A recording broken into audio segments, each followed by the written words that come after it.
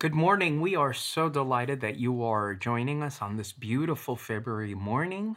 Today we continue as we have been doing for all quarter to talk about giving, how we utilize the resources that God has gifted us. Today we have an interesting conversation. We're going to chat about all things giving, Super Bowl, and Valentine's Day. So we hope you stay with us. Before we commence our conversation, though, I'd invite you to do that which we always do, and that is simply to invite God's presence to dwell among us. Let's pray. God, thank you so much for the many blessings you have given us. Thank you for your love, your compassion. Thank you for your gifts. And we would simply pray, Lord, that you give us the capacity to give ourselves over, first to your Spirit, and then to a world that desperately needs it. We understand how much chaos and how much pain we experience, whether it be wars around the world, whether it be natural disasters, whether it be mass shootings. We understand that the world is a complex place, and so, Father, we would just pray that you give us the courage to give of ourselves so that we can make this place just a little bit better. Stay with our conversation as we dialogue. We pray in Jesus' name. Amen. I want to welcome my co-host, my friend, my colleague, my partner, my amigo in all things giving. Joey, how are you today? How was your Valentine's weekend or week? And how was your Super Bowl weekend? Oh, wow. There's so much there. It was good. Yeah, we had a lot of fun. I had a Super Bowl party with our Rooted Sabbath School group at one of our members' home. He had a hot tub. He has a hot tub in the backyard. So some people actually watched the Super Bowl while they were in the hot tub, which was nice. And then, of course, so much food, so much eating. Valentine's Day was nice to have a night away with my wife, just the two of us. It's nice that our girls are old enough that we can leave them alone and have dinner together. So that was really nice. The only downside is my wife's birthday just passed too. So between her birthday and Super Bowl and Valentine's Day, I've been eating way too many sweets. So all the healthy eating that I had done prior, that all went out the window this whole weekend. Well, you always have a chance to start over and start anew. I think that we are able to afford you a little bit of grace since we are in the grace business. And it's just striking me as I hear you talk how life is always moving and sometimes moving too fast for us. So we just got out of the crush of the holidays, and then we're saying, okay, well, the new year brings maybe a bit of a slower pace, maybe a rhythm that is more manageable, and then boom, all these things start to happen. And you wonder, okay, when are we going to just slow down and start experiencing a rhythm that is more manageable? And that's a question that I'm still struggling with as I try to create some margins in my life. Yeah, it's so true. And how was your Valentine's Day and Super Bowl? And it's really great to have you back. I mean, we had Jesse and Chris. They did an admirable job, but they're no Miguel Mendez, so it's great to have you here with us again. They might not be Miguel Mendez. They are better than Miguel Mendez. And Joey, you did a phenomenal job. I watched Chris's presentation, and that was just a phenomenal conversation. And Jesse, you know, I feel something because Jesse is younger than us, and he's such a profound thinker. And so I am so excited to see what God's going to be doing through him and through our Anthem community in the following years. My Super Bowl weekend, I'll start with that. We got invited to the house of some church members, lovely people, and I promised I wasn't going to share their names. But I'm just going to sneak this in here because they have, Joey, this quiz that they do. I don't want to call it gambling because we're Adventists, but they ask all these questions. What color the uniforms are, who's singing the national anthem, what's the name of the mascots, what's the score going to be, what's the first scoring opportunity, et cetera, et cetera. And whoever got the most questions right would get this wonderful little memento. And so I said I was going to bring it to our recording this Sabbath, just so that people see that we're actually doing stuff live. And I don't know, I must have not been that great of a guest, because I ate all their food. I won their prize, and then I just left. So, but it was a wonderful, wonderful experience. You know, I find, and just hearing you talk about your rooted community, I find that when I got to Loma Linda 8 years ago, there was something really distressing. I don't know if you experienced the same thing moving from San Diego. We walk into this church and we're like, oh my gosh, this is such a big community. And then you go around the country, or sometimes even around the world, and you realize that our community is even bigger than just the walls of the church. And so a preoccupation that we had was, are we going to be able to find connections, meaningful, deep, long-lasting connections? And it sounds like connections are being made, and God is making connections every day, whether it's rooted, watching Super Bowl parties from a hot tub, or whether it's me being a terrible guest and just taking everything from our hosts. Connections are happening. And that just, I think that I want to belabor the point that regardless of what your context is, if you're watching us digitally, if you're part of a really large church, or if you're part of a small church and you're trying to figure out where your place is within the economy of those relationships, God is making connections every day and at all times. Yeah, that's so beautifully said. It's true. I mean, this church, when you first walk in, it can feel very daunting. Right? There's just so many people. You wonder if you're going to ever find your niche in your community. But there are so many welcoming people in our congregation, and there's so many groups that if you get involved in any one of them, in our children's Sabbath schools, in youth, or young adults, or junior high, or any of our adult Sabbath schools, if you make these you join one of these communities, there is just a warmth. So you get the benefit of being a part of this large church and all that it can do and all the resources that it has, but you also get the warm, loving connections that come from either being involved in a ministry or being a part of some kind of Bible study or small group. Yeah, that's just beautifully said. And again, this is another community, admittedly digital, but it's a community where connections are being made. We get emails, we get phone calls, we get messages, we get playful banter with people. And so even if it's in a digital way, I think God made us for relationships.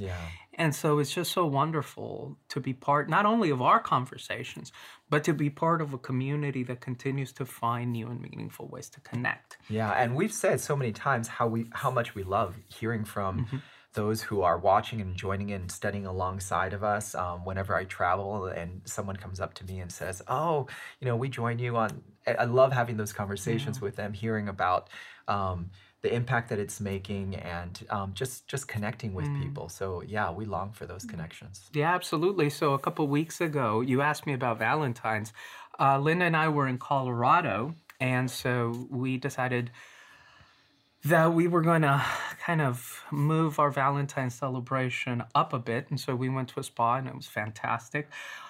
Except for the fact that people recognized us in the spa. And it's really strange when you find Adventists, because you're kind of in this relaxing stage, and somebody kind of tapped me on the side and say, hey, we love what you do. And I said, it was kind of disconcerting for a moment, and then I realized, oh, they're talking about what we do through this church. And so again, just to punctuate that point, we are so thankful and so happy to meet and to share with you. So whether we're in a spa or at a restaurant or in an airport or simply walking down the street, we love to meet the people that we are connecting with, because after all, it is our privilege to minister to you wherever you are. Amen.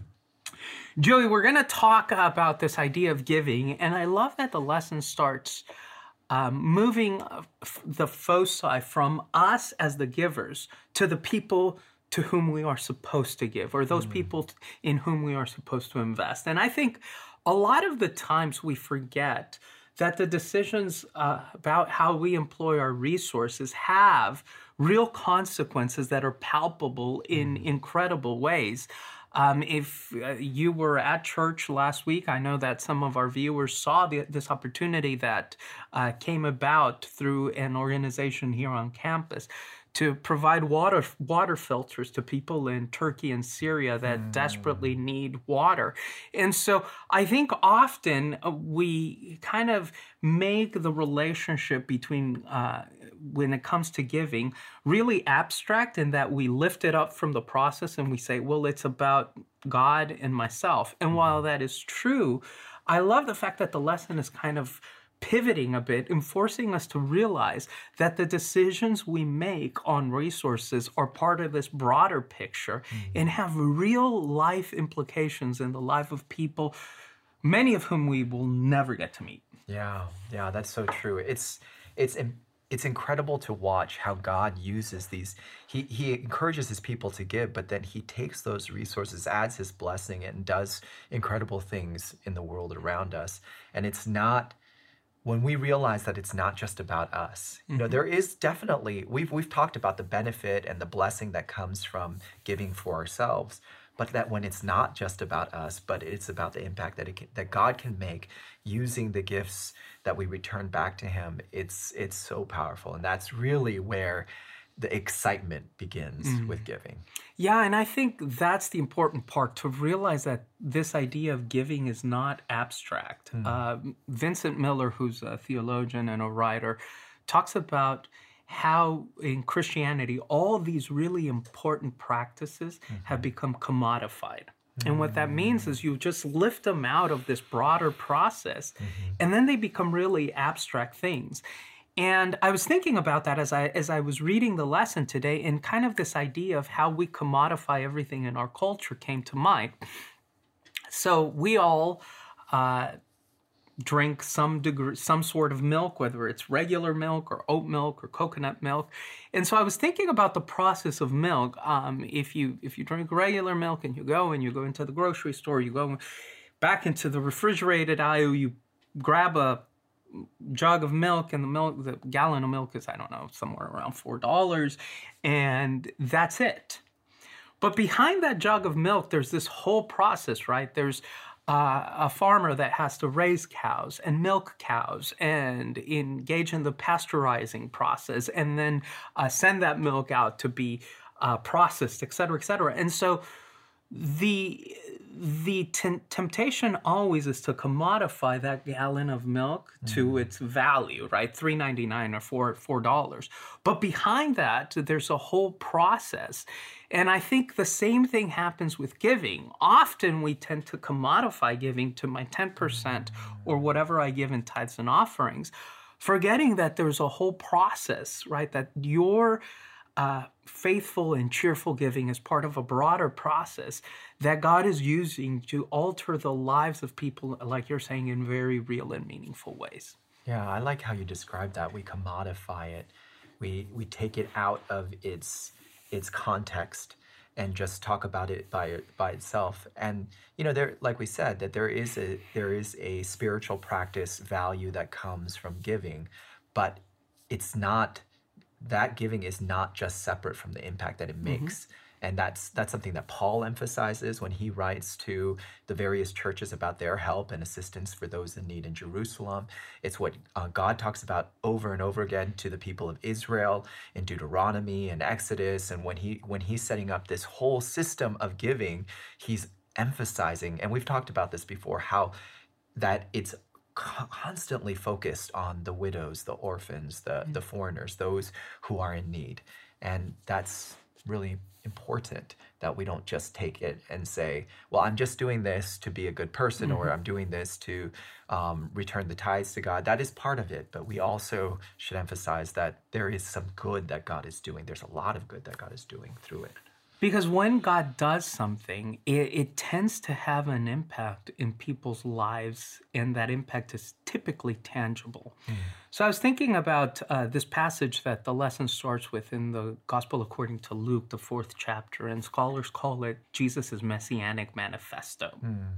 And so as Luke begins to unfold the ministry of Jesus, he has Jesus delivering this sermonette in a synagogue. And I love the practical emphases that Jesus gives to his mission and his purpose, right? So manifesto begins in Luke chapter 4. It covers 3 primary verses 16 through 19, and it simply says, "And he came to Nazareth, where he had been brought up, and as was his custom, he entered the synagogue on the Sabbath, and he stood up to read. And the book of the prophet Isaiah was handed to him, and he opened the book and found the place where it was written, 'The Spirit of the Lord is upon me, because he anointed me to preach the gospel to the poor. He has sent me to proclaim release to the captives and recovery of sight to the blind, to set free those who are oppressed, and to proclaim the favorable year of the Lord.'" And then in 21, he says, "Today, this scripture has been fulfilled in your hearing." In essence, he is saying, my mission here isn't simply to preach and commodify a message. It is to leverage that message to have real impact in the lives of people who are poor, people who have been blinded, people who have been held hostage by either their situations or the system in which they live, or even their sin, and to people who are being oppressed. And oppression can, as we've talked about in the past, oppression can take many forms, but it's phenomenal how Jesus gives this message that is ultimately revolutionary in its call to freedom. And I must admit, Joey, that when I think about giving, sure, we think about maybe helping out ADRA with some of our resources, but I've never thought about giving as an act of worship intended to provide freedom. So that was really eye-opening, and I just love the fact that Jesus' Messianic Manifesto frames this conversation on giving. Wow. Yeah. And if we just take a moment to dwell on what Jesus is saying here, it's so powerful. I mean, these things that he's talking about, he's anointed me to preach the gospel to the poor. He's sent me to heal the brokenhearted, to proclaim liberty or freedom to the captives, to recovery of sight to the blind, liberty to those who are oppressed, and proclaim the acceptable year of the Lord. Each of those things by themselves would be such a powerful act, right? If Jesus just came to give sight to the blind, or if Jesus just came to liberate those who are held captive, either physically or by the bounds of sin, all of those things just by themselves would be so powerful. And yet Jesus says, all of this is included in my mission. And I love how you connect that to the act of giving, that when we give, we get to partner with God in the work, in that work that he's doing in the world around us. That's so powerful. And you see Jesus doing this time and time again through his earthly ministry, right? Yeah. Right there in the Gospel of Luke, the lesson again touches on a story that I used to tell my kids since they were yay high, and my parents told me, right? There was a story about this wee little man who climbed upon a sycamore tree for the Lord he wanted to see. I mean, we sing this nursery rhyme to our kids and teach it to them as one of the first songs, one of the first Christian songs that we actually share with them. And yet it seems like what Jesus is doing in Luke 19 is actually putting this Messianic Manifesto to practice in the life of somebody who is blind, but now can see, and will use his resources to provide the year of favor for the Lord. Yeah, I love that, because you're saying that Zacchaeus is the one who's blind, but then he's able to, when he starts to see, he's able to then utilize his resources to help others. It's almost like we've talked about snowballing debt, right? where you pay off the smallest, and then once you've paid that off, then you add that amount to what you're paying off for the next biggest and the next biggest.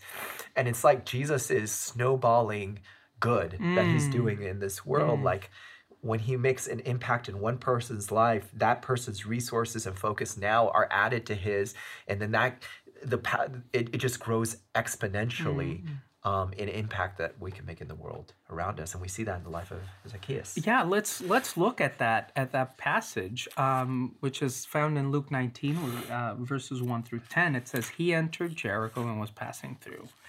And a man called by the name of Zacchaeus, he was a chief tax collector and he was rich. And so it almost seems like Luke is setting up the stage, right, Joey? Because within the Gospel of Luke, there are certain things that pop up. First off, the Gospel seems to present Jesus as somebody that is always on the side of the poor.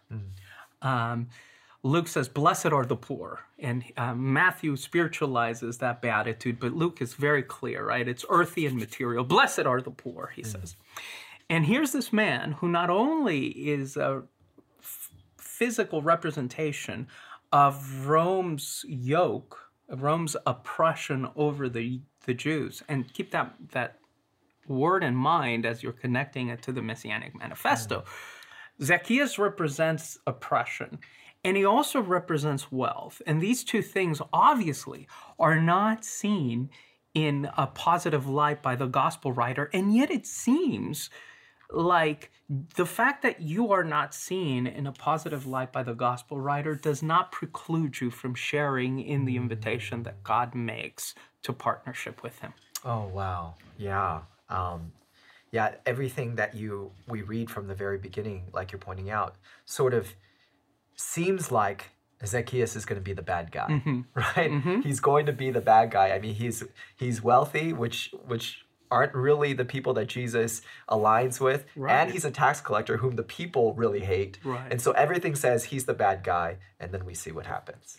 And what's really fascinating is in verse 3, it says Zacchaeus was trying to see Jesus. And so again, you have, right, this connection to the Messianic Manifesto, oppression, poverty, and blindness. And they're all coming together in this really interesting way, because it's almost as if Jesus is saying, my call to transform the life and the experiences of people is a call that overwhelms the systems that we've created to divide us. So whether it be economic systems or religious systems or political systems, Jesus kind of is the ultimate border crosser in the sense that he takes all of these things and joins them in this proclamation of who he is. And now you see this actually come into practice. Yeah.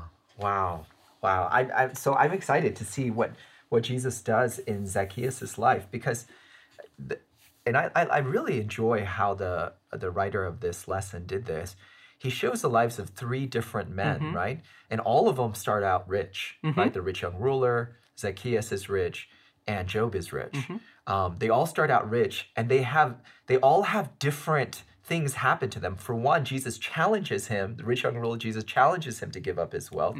Zacchaeus, we're going to find at the end, he's going to give up his wealth willingly. And then Job has his wealth taken away from him and then returned to him. And yet, it isn't the presence of wealth initially in their life or whether they have wealth at the end of the story that really seems to matter. It's something else that seems to indicate that they are aligned with what God is wanting to do, and then they become a follower of God.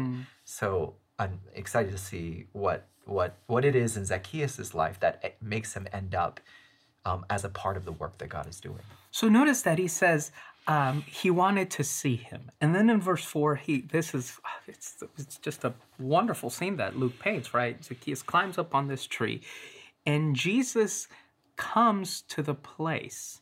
And it's really interesting because I'm sure that Jesus can probably, first off, a full-grown man, although short, climbing a tree must have caused some sort of ruckus.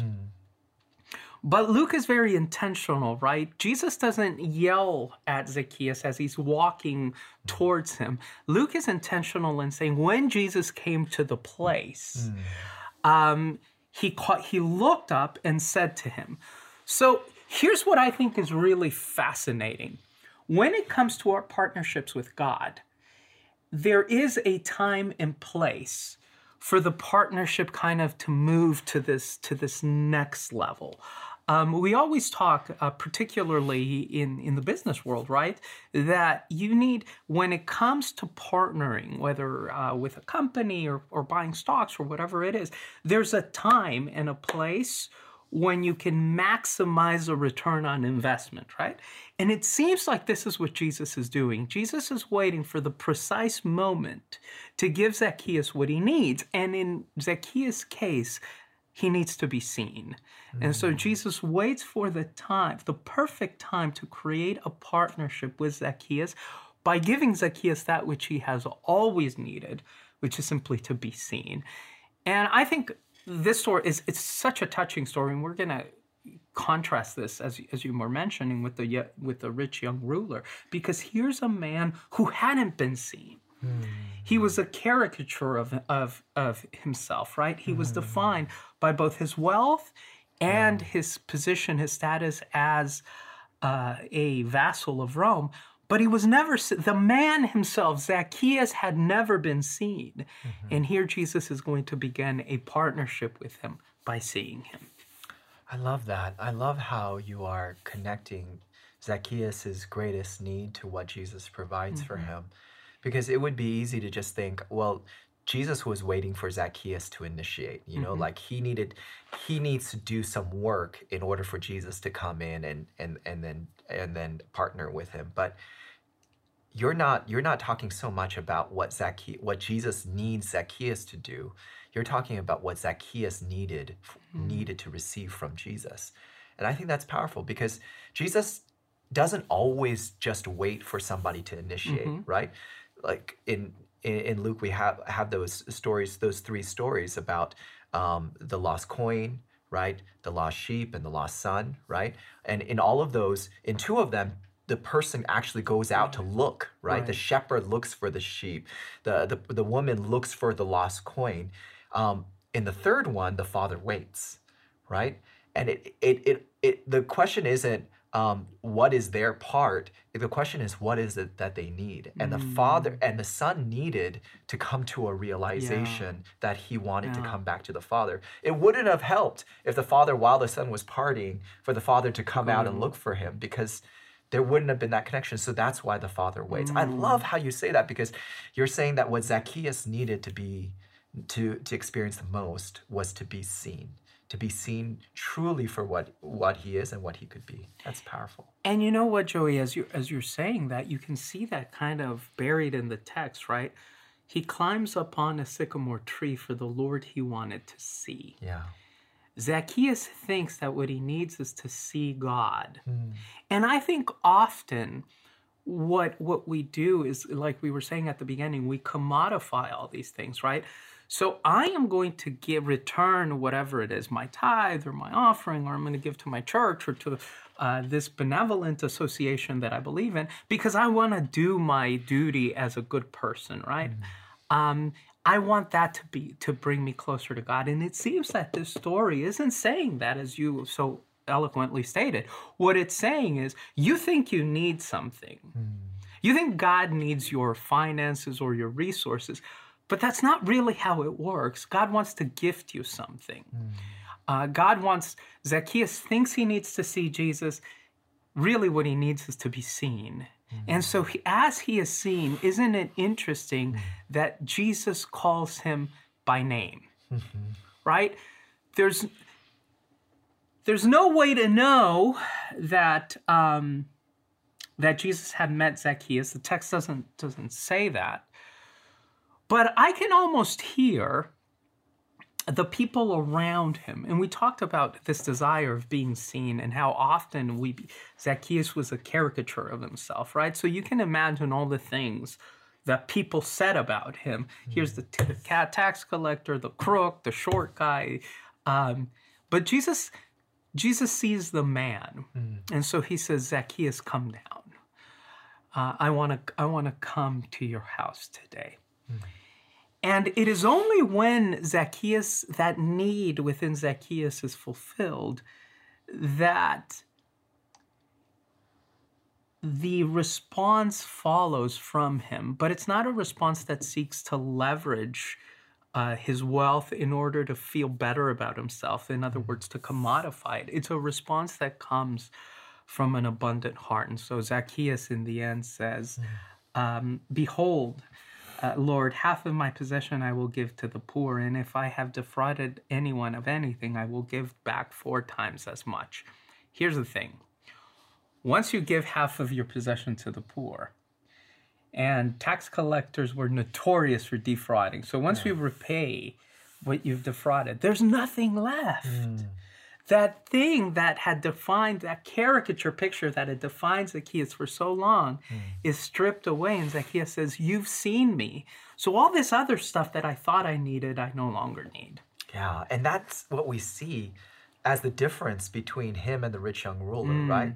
For the rich young ruler, it's interesting that he is described as the rich young ruler, and the lesson does a great job of saying those are the 3 things that we know about him: is that he was rich, he was young, and he was a ruler, right? And what Jesus seems to be saying is like what Zacchaeus was willing to do willingly by himself, Jesus is calling for him to do. He says, you see your identity as being rich, young, and a ruler. I want you to give up one of those things, because your true identity, if you really want to be aligned with following me, your identity in me is the most important thing, not your riches. Yeah. You think you're rich, you need your riches for your identity. Yeah. You don't need to be rich in order to follow me. Wow, Joey, that's such a radical view of what Jesus is asking, because it's easy, right, to ground our identity on things that other people place upon us. So we're going to go and let's jump into it. Since you opened the door, let's go to Matthew 19 and just keep in mind how the story of Zacchaeus ends. I don't have anything. And then Zacchaeus, and then Jesus says, today salvation has come to this house. For the Son of Man has come. And again, picking up on this idea that you introduced us to, these three parables of searching in the Gospel of Luke. For the Son of Man has come to look for that which was lost. And it seems that that's not only echoing those 3 parables, but it's also echoing what started us off on our journey today, which is that Messianic manifesto. What does Jesus come to do? And then how can we come alongside Jesus to partner with him? And then you have Matthew 19, verse 16 and through 26. It says, and someone, notice it, we don't know who this is. Luke introduces Zacchaeus by name right at the beginning. And he does so because we know that Zacchaeus isn't seen. What is seen as a caricature of him. Yeah. And someone came to him and said, Teacher, what good thing shall I do that I may obtain eternal life? And Jesus responds, why are you asking me about what is good? There is only one who is good, but if you wish to enter into his life, keep my commandments. I love this initial dialogue, because here's this man who has, throughout his life, we can assume he's been seen. Everyone's seen him. So he's a complete opposite of Zacchaeus. But he comes to Jesus with an agenda. Zacchaeus just wants to see Jesus. This guy comes to Jesus with an agenda and says, Teacher, Rabbi. And we know that in the Gospels, when somebody refers to Jesus as Rabbi, it's a hint. And by the way, you can just look at read your Gospels carefully and notice that every time somebody refers to Jesus as Rabbi or as teacher, the Gospel writers are giving us a hint that these people aren't going to get it. That they've understood partly who Jesus is, but they're not able to see the complete picture. So we already now are hearing kind of where this young man lives. He says, "Good teacher, good rabbi," and Jesus responds to him in a really interesting way. He says, "Why do you call me good? There is only one who is good." But if you wish to enter into his life, keep his commandments. Why do you think, Joey? I kind of am dying to hear how you see this response. Why do you think Jesus is responding to this man who has been seen in this particular way? I don't know. It could be that Jesus is trying to. It seems like Jesus is trying to challenge him to see things in a deeper way than he has been. Right? There's, and it really depends on the gospel that you're reading in, because as the writer of the lesson talked about it, this story is found in several times in the gospels, and so there is not so much here, but in some of the other gospels, there is a sense that he's looking for something. In another sense, in some it almost seems like he's like cocky and he's bringing to, he's just trying to get assurance from Jesus. You know, it's like the kid that brings an A+ to his parents and shows him the A+ and says, "Oh, look what I did," and wants to get that pat on the back. But Ellen White talks about how there was a sense in this person that he sensed that even though he had done all the right things, that there was something wrong. There was not, it was incomplete. And so he comes up to Jesus looking for something more. I don't know what was going in this person's heart, but it does seem like Jesus is trying to dig a little bit deeper. I think you're actually spot on. And I think you're spot on because of the conversation that follows, right? How are you good? Right? This is a question that I think is lingering in the air. What makes us good? And so Jesus says, well, you know what to do if you want to be good. Follow the commandments. And I think what Jesus, as you said so beautifully, what Jesus is trying to actually challenge is our definitions of what being good means. Because if you're trying to superimpose those definitions on Jesus, you're going to be sorely disappointed.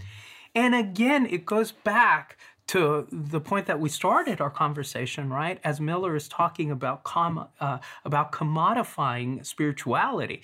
If you try to superimpose Jesus or the gospel or God into a Western, capitalistic, 21st century, Southern California, Adventist view of life, you're going to be sorely disappointed. And so I think what's happening here is exactly what you're saying. This young man comes with this value system, and he wants Jesus to fit into that value system. And Jesus says, if you're trying to do that, you're going to be disappointed. If you're trying to make me part of the furniture, you're going to be disappointed. And I think often when it comes not only to our spiritual life, but to our giving patterns and the way we perceive giving, we try to fit it all into this neatly stacked set of theological and moral and values that we already possess. And we say, okay, Jesus, you're part of the furniture. And Jesus is saying, no, there's a deeper meaning behind this. And eking out that meaning is going to require you, as you said, to dig a little deeper and maybe to instead of trying to make Jesus fit into your value system, it's going to necessitate that you create a value system around Jesus. And the way you do that is you ask, what does God value the most? And that's, I think, where Luke 4 is really helpful. Good news for the poor, recovery of sight for the blind, binding up for the brokenhearted, and liberty for the oppression. That is what God values the most. And so if you create your value system around Jesus, your values might look, what your definition of being good might look a little bit different. Wow. And that's exactly what Jesus does here, right? He reframes. He thinks that this man thinks that keeping the commandments is just keeping these, like you said, commodified laws or abstract laws outside of, oh, okay, I did this, I did this, I did this. But what Jesus is saying, have you really made an impact on the people around you? Are you willing to give up these things that you value and that you say you believe are so core to your identity in order to care for the poor and for those in need?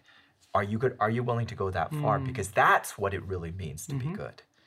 Absolutely, Joey. And you see that being borne out in the text, right? Jesus will say, okay, well, keep the commandments. And this young man says, which ones? And we know why he would have said that, because again, they were so far removed by this point. These ideas, just like the milk carton in the refrigerator at your grocery aisle that you pick up without thinking about the process and the reasons and the ideas. For example, grocery stores make absolutely no money on milk.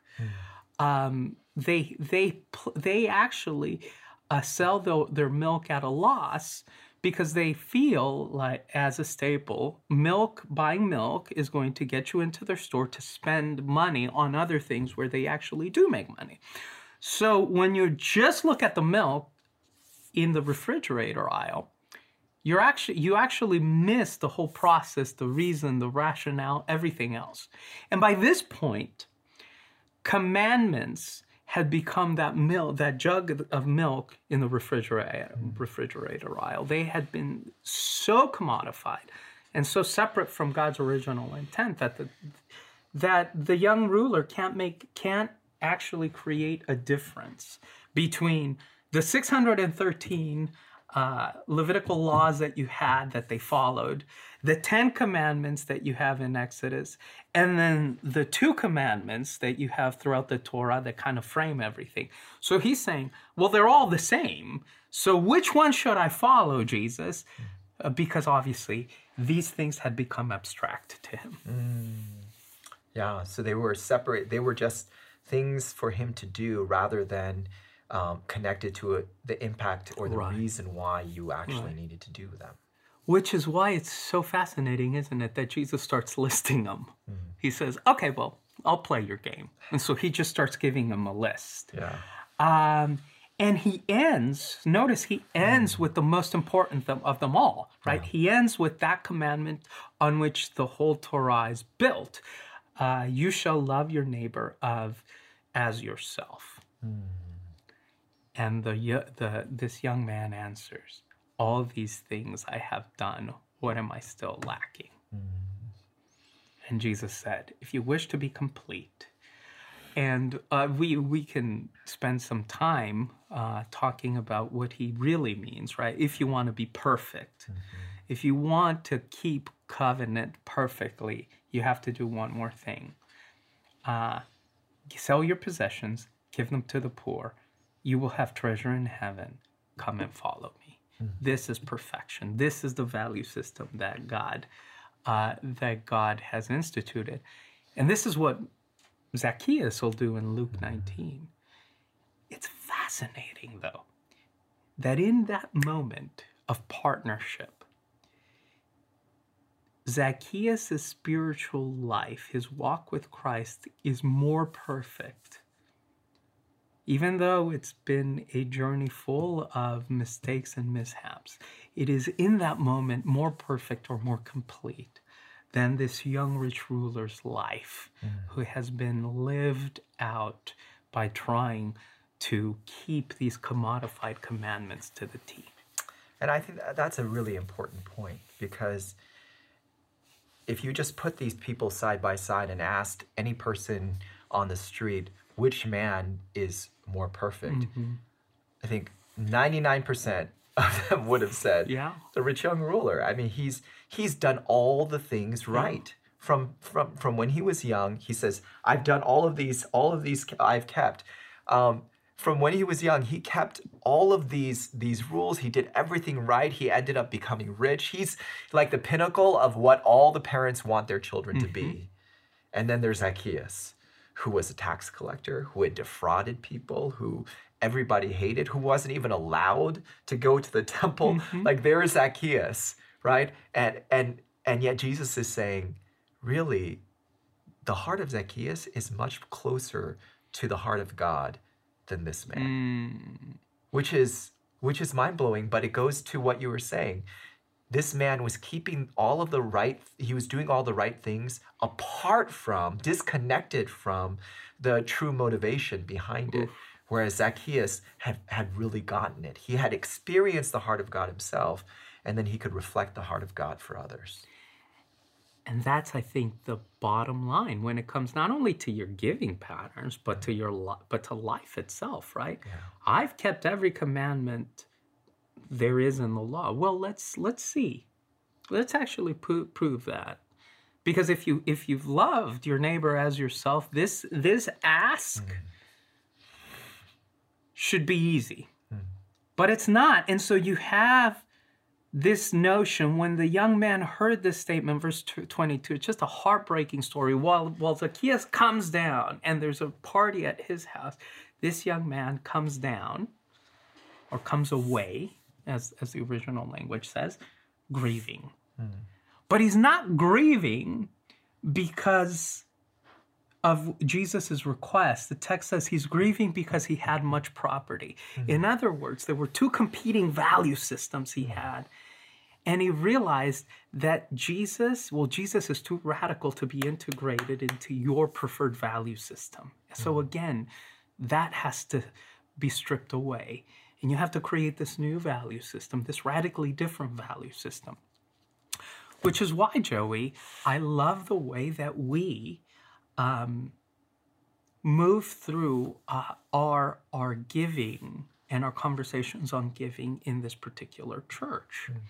There's other churches when the time to look at membership roles and membership rosters come, and you say, well, what are the qualifications or the determinations that one needs to follow in order to be considered a member in good standing? And one of those, and I know you and I have been in these rooms where these conversations are happening, one of those is, well, how faithfully do you give? And there's other stories I've heard from colleagues around the world that say, well, we actually have to check how much people are giving. And in my 8 years here, that's never happened at Loma Linda. And I hope that it will never happen. And yet somehow God continues to bless us. We don't preach much on giving. I think this is the longest period of time that I've been involved in just talking routinely about giving. And yet God has continued to bless in ways that baffle me, because we feel like people want to buy into a vision that aligns with God's values. And when that happens, this idea of that is present both in the book of Exodus as they're building the tabernacle, and again, as we've said before, in the construction of the temple, people will have to say, please stop giving. We don't have anywhere to place this, because we're not selling guilt or giving as a response to some abstract commodified command would. We're asking, here's the vision, here's what God values. How would you partner with us in that? Yeah, it's true. Because it's not, there's a whole system of giving that God has in the Old Testament, which in previous lessons and in this one, we've touched upon, and how they were very much focused on giving to the poor, right? We talked about how every third year, all the tithes went to those in need, right? The seventh year, everything would follow, and in Deuteronomy it talks about how the poor could come and partake of that, the year of Jubilee where everything is reset. So all of these things were in place, but it was not so much the weeds, the details that were so important, but these details show the heart of God, which is a heart of love for those who are in need. And that is reflected over and over again in the words of the prophets. And if that isn't happening within us, it doesn't matter if we're doing the check marks, right? Like you're talking about, if we're commodifying this giving, I give exactly 10%, and so I'm good. What God really wants is your heart, using the prophet's words, is your heart circumcised, right? Are you experiencing that love and desire to help those who are in need? And that is revealed in our individual giving, and is revealed in our systematic giving, right? There's a place for both of those. But That is really at the heart of what it means to follow Jesus. Oh, that's so beautifully said. So we're going to veer away from kind of what you've heard from maybe preachers and pastors throughout your life, in that you need to give to this church and you need to support this church through your tithes. You can do that if you believe in the vision and the mission of this church. If you believe in this program and what we're doing, then please, we would love your giving. But if there's somebody in need around you, we also support and wholly encourage you to build and to dive into those spaces that God is calling you. Whether it's here in this community or in the communities that you are, your tithes and your offerings are an issue that is completely between you and God. And what we think our calling is simply to say, make sure that in your giving, your values align with what God values the most. And you've, I think, beautifully stated what that is. So Joey, will you pray for us? Yes. God, we want to thank you for being a giving God. You gave into nothingness and produced creation. Amen. And even when sin and brokenness entered this world, you gave of yourself, your life, in order to bring about new life for us. So as your followers, we ask that you help us to also be givers, to have your heart of caring for the broken-hearted, to liberty for those who are oppressed, sight for the blind. Help us to step in those spaces so that we can work alongside you, is our prayer in Jesus' name. Amen. And so, our dear friends, this week our prayer for you is that Christ bind you up so that you may go out and bind up others. We'll see you next week as we continue to talk about what it means to be a faithful and cheerful giver. God bless you.